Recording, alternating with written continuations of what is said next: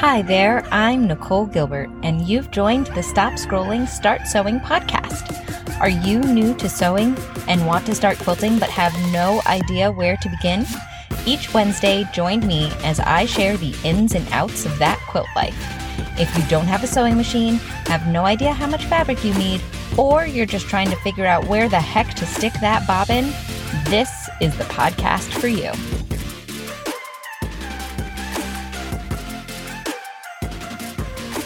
Hey folks, welcome to episode 30 of the Stop Scrolling, Start Sewing podcast. On today's episode, we are going to take a dive into using and reading a quilt pattern, what to look for, what to expect, and maybe even a little bit of rules you need to know if you want to dive into making your own. But first, a quick reminder. If you want to be featured on an upcoming episode of the Stop Scrolling, Start Sewing podcast, head on over to wherever you listen to podcasts and leave me a review. I read every single one and they mean the world to me. They also allow me to reach more listeners every week. So thank you from the bottom of my heart. Okay, guys, let's get sewing. All right. So first of all, for those of you who are not really familiar, I know that we've got some super beginners, which I love. So a quilt pattern is basically a recipe for your quilts. It gives you everything that you're going to need, everything you're going to have to cut, and then how to put it all together. So it really is like a recipe for your quilt. Okay, now let's go over kind of different levels of quilt patterns, things that you should look for in a quilt pattern, and kind of what those different sections of a quilt pattern, like what they mean and what they do. So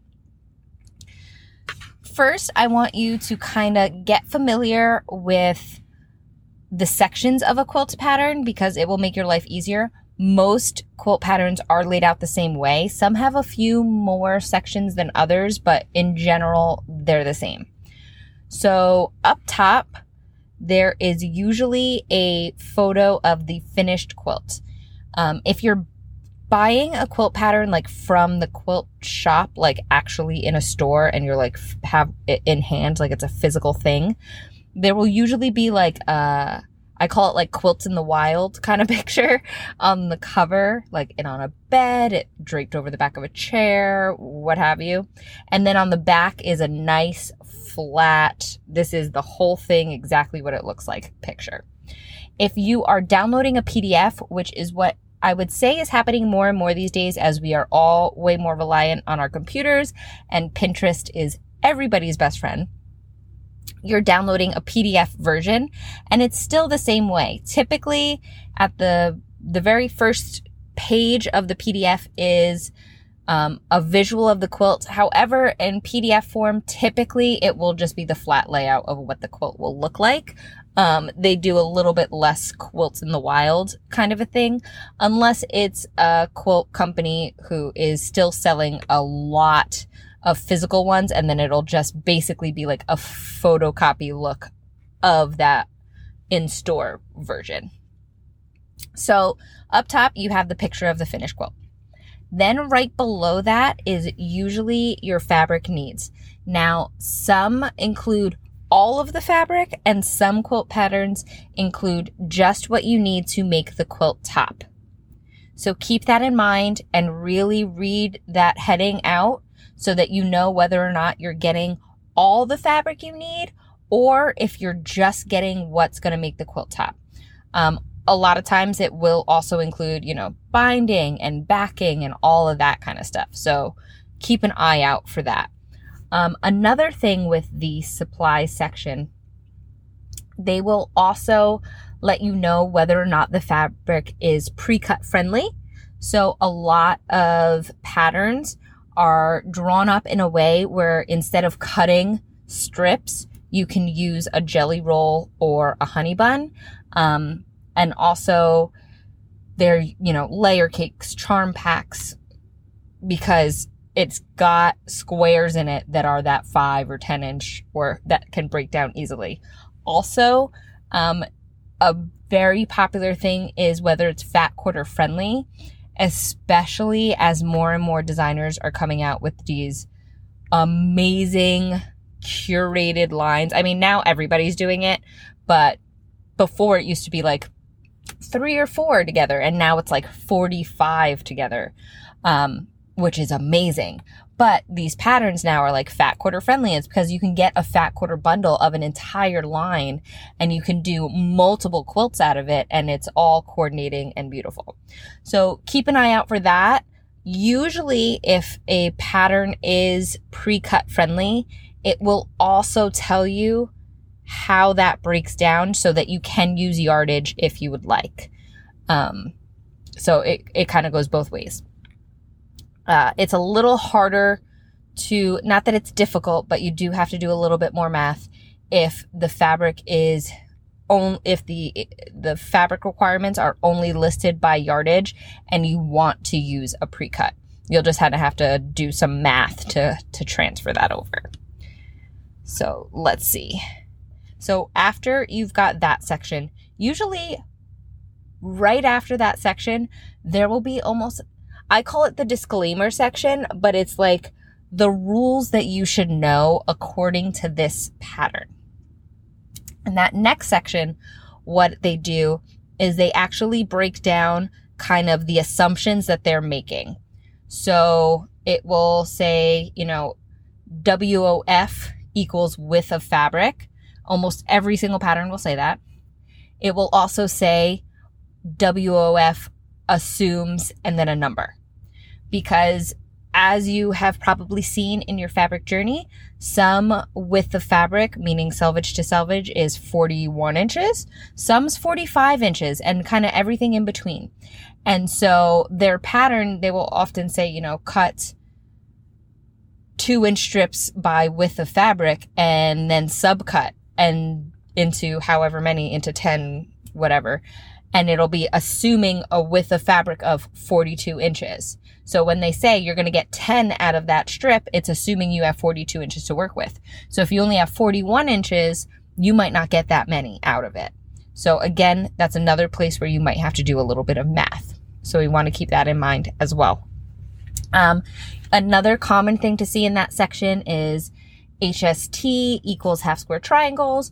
RST means right sides together. And usually, it's usually along those lines. There's so many things that could be in there, but those are probably the most popular ones that you're going to see over and over again in that section. After that will come the cutting section. And in the cutting section, I have seen it broken up in so many different ways. I've seen it broken up by each fabric. This is what you're going to cut out for each fabric. And I've also seen it cut out by block. This is what you're going to cut out for each block. I find the ones by fabric to be more efficient, both timeline-wise and organizationally for myself personally. But both work. And I do tend to see more of the cut by block when you're using a pre-cut. So that is just something to keep in mind. That is another way that can be broken up. But it'll just be your cutting directions. Typically, it will ask you to cut a certain number of strips by a certain width. And then it will say subcut those into whatever you need. And it's pretty straightforward in the cutting section. And then after the cutting section is your piecing section. And this can be broken up again by block or by row, depending on the type of quilt pattern that it is. And typically they will instruct you how to do all of one type of block and then all of another type of block if there's multiple different types of blocks in your pattern. And so you can zip all the way through the one type of block, then zip through all the other types of blocks, and then you're done. Or by row, depending on how your pattern's laid out.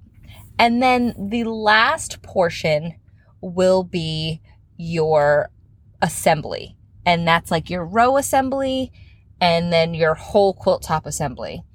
And how that's typically laid out is that it will be almost like a digitized version of the finished quilt. And like the top 3 rows will be broken up, like up off of the quilt. So it's like independent rows. And then maybe that top row is separated up by blocks. So that way when you look from the top row to the bottom row, they're getting more put together. And so you can kind of follow that process. Like, okay, these are the ones they want joined first. Then this is going to get joined. And then all the rows get joined together. So that is your basic quilt pattern layout. Some interesting other things that are sometimes included, sometimes not. Oftentimes you will see pressing directions, because we can press to the dark side, we can press open, or we can do whatever works best for the given pattern. Now, I personally always was to the dark side until very recently, and I've switched teams, and now I am a press open person myself, and I find that works kind of with everything, so I probably will always press open. But oftentimes some patterns will tell you to like press all the seams on this side of the block in this direction and all the seams on that side of the block in that direction. And so what that does is just allow for more easily nested seams once it comes time to put all your blocks together. So if you are not confident in your choice of how to press your seams, I definitely suggest following the pattern maker's directions, because they know what they're talking about and they did it for a reason that way. And so I would definitely, like, it's one of those things, like, you don't need to rock the boat. If they're doing it and you're not confident and they say this is the way to easily do it, try it that way. Might just work out for the best. So let's see. So now we know exactly what you can find in a quilt pattern, like the basic sections. Now, when you're working with the quilt pattern, I think the first rule you should always do before you do anything, before you shop, before you cut, before you piece anything, is to read the pattern from top to bottom, because it really will help you get kind of like a big picture of what the project's going to be and how it's going to shake out, especially when it comes to things that you might feel like you already know. So a big thing with that is like flying geese. There are multiple ways to make a flying geese block. We've all seen it. You know, you could make the 4x1 flying geese. You can make a traditional single flying geese. But the pieces you cut and the sizes of the pieces you cut will be different depending on what one you're making. So we don't want to make any assumptions, because the amount of fabric that you've purchased and the cuts that the pattern dictates will directly correlate with the style of block that you're making. So let's not make assumptions of what the half square triangle construction is going to be, or the flying geese construction, because those can change. Different patterns will ask to do it different ways. And for some of you might be like, well, duh, I know that. But for some that are not as familiar, they'll be like, well, that's how you make a flying geese. So now I'm confused. Where do I start? I've got a bunch of squares. Where's my rectangle? Do I have to slice this in half to do that? And it's like, whoa, no. So really, really read our directions from top to bottom before we do anything. Also, really look. So some quilt patterns will refer to fabrics as fabric A, fabric B, fabric C. Other quilt patterns are made directly with a specific fabric line in mind. And so it will specifically say like pink posies, yellow stripes, blue polka dots. And that is how they refer to it. I don't prefer one over the other, but I do like to really visualize, because sometimes it'll just say like dark fabric A, dark fabric B. And I really want to see exactly where those different fabrics are going to land in the quilt before I pull what fabric I want to use, because I want it to look good, like really, really good. because you can pick all the right colors, but if you put them in the wrong places, it kind of falls flat, you know? So that's another great reason to really read your pattern from top to bottom. Another thing to look for is that patterns often will have an experience level associated with it. So that could be beginner, it could be intermediate, it could be advanced. Start with something simple if you are not familiar with following a quilt pattern. I know many of you are beginner quilters and you might consider yourself not a beginner, but you're still doing like 5-inch square, strategically placed. You're doing strips. So you've got all of the quilting basics under your belt, but you're not really chugging along. You're not really proficient in making some of the more technically advanced quilts. They're not necessarily advanced skill levels like English paper piecing, but they have some more technique being utilized. So really pay attention to that. I want you to start with something a little bit more simple.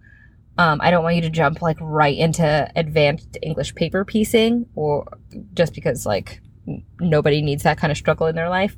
But at the same time, I don't want you to just settle with always making strip quilts and charm pack squares. Like, I want you to venture out, because I know right now I've got students who graduated the Modern Quilters Academy and are doing a sew along with me. And they actually are doing a quilt pattern that when I showed them the quilt pattern, they were like, oh, heck no, that is way too advanced. And I was like, no. I taught you how to do every portion of this.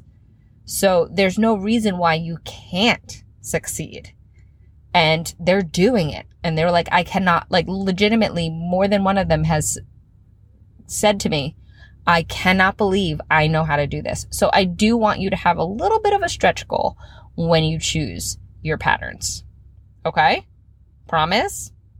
Because I'm here for you. If you have any questions, please, reach out. I am always happy to help. So that's kind of like the real basics of quilt patterns. Now, I also want to just talk a little bit about where you can find them. I know I said you can get them on Quilt Shop. I know I said you can get them on Pinterest. So there are a ton of free quilt patterns to be found on Pinterest. You just have to look. And typically, I have noticed that quilt patterns that are free, for the most part, tend to lean towards the beginner, intermediate levels. So it's a great place to start without having to invest. Magazines. I suggest everybody who's new to quilting subscribes to a quilt magazine. And there's so many out there for all different types of quilts. But I did a solid year and it was just 1 year, but I subscribed to 5 different quilt magazines. And my husband was like, what in the world are we getting in the mail right now? Because we were getting all of the things. But what's amazing is then I stopped my subscriptions at the end of the year. I know, don't yell at me. I feel like there's somebody at American Patchwork Quilting yelling at me right now. I did stop because I was just inundated with so many magazines. But in getting that many magazines, I have stacks and stacks of magazines, and every magazine has multiple quilt patterns in it. And not only that, but you learn things, because those types of magazines are there to teach you skills, to introduce you to new notions, to introduce you to new techniques, so that you can, ultimately learn new things and buy more things, because that's kind of the point of magazines, but in the best possible way, because they're just investing in by investing in the magazine, you're also investing in your skills and expertise, which I think is just great. But that's a great way to get quilt patterns. Obviously, quilt pattern books, you go into any quilt shop, into Joann's, into Hobby Lobby, you will find books with any theme, and you will find so many beautiful quilt patterns that fit any aesthetic, anything you're going for. If you're going for traditional, if you're going for Civil War replica, if you're going for modern, there's so many. If you want to find just books on jelly roll quilts or honey buns or fat quarters, the sky's the limit. You could find books. But there really are just so many great ways to find quilt patterns. But I definitely think the easiest, the most accessible, and the most inexpensive quilt patterns you will find on Pinterest. Another excellent place to find them is at online fabric stores like the Fat Quarter Shop or at the individual fabric retailers. So at Moda, at Free Spirit Fabrics, at Robert Kaufman, at Keepsake, any of these have a ton of patterns, especially because their fabric designers typically release a pattern to go with the fabric collections. So that's like a whole nother can of worms. But you've got options. Now, on top of that, I want to just dive a little bit into those of you who are thinking of designing your own patterns. This is not actually, I take that back. I was about to say this is not a beginner skill, but I take this back because anybody can do this skill. You just have to follow a few rules and be willing to make mistakes. As long as you and Mr. Seam Ripper are buds, you're good to go. So I suggest using graph paper because those little squares mimic quilting like you wouldn't believe. And we want to keep in mind the cardinal rule of quilting. And what is that rule? Always sew with a 1/4 inch seam allowance, which means for every distance that you're measuring in your final quilt, you will have to add a 1/4 inch on each side or a 1/2 inch in each direction, however you want to look at it. So if you want a 4-inch finished square, you need to cut 4.5-inch squares. You see where I'm going with this? If you want to use 4 squares to make one 4-inch finished square, you're going to need to cut 4 2.5-inch squares. You see? You see what I did there? So that is basically, if you can follow that rule, you can draft a quilt pattern. Now, will it be a basic quilt pattern? Heck yeah, the first time out. If you come at me with a beautiful multi-dimensional star quilt, first of all, you're a genius. And you're like the Queen's Gambit level genius. Are you guys watching that, by the way, on Netflix? It's amazing if you haven't seen it. It's so entertaining. Anyway, you're like that level genius if you're able to do that. But it will be a lot of trial and error. You will be able to figure it out. But I do suggest you try it. I could kick myself for earlier almost saying that this is not beginner friendly. It's not easy. But I do not want to discourage anybody from trying it. Like, just try it. What's the worst thing that can happen? You mess up? You know how many quilts I've messed up? Holy cow. All right, guys. There you have it. You have completed another episode of the Stop Scrolling, Start Sewing podcast. Thank you for spending your afternoons with me. And I appreciate you guys more than you know. So make sure that you never miss an episode by hitting subscribe wherever you listen to podcasts. Now stop scrolling and start sewing.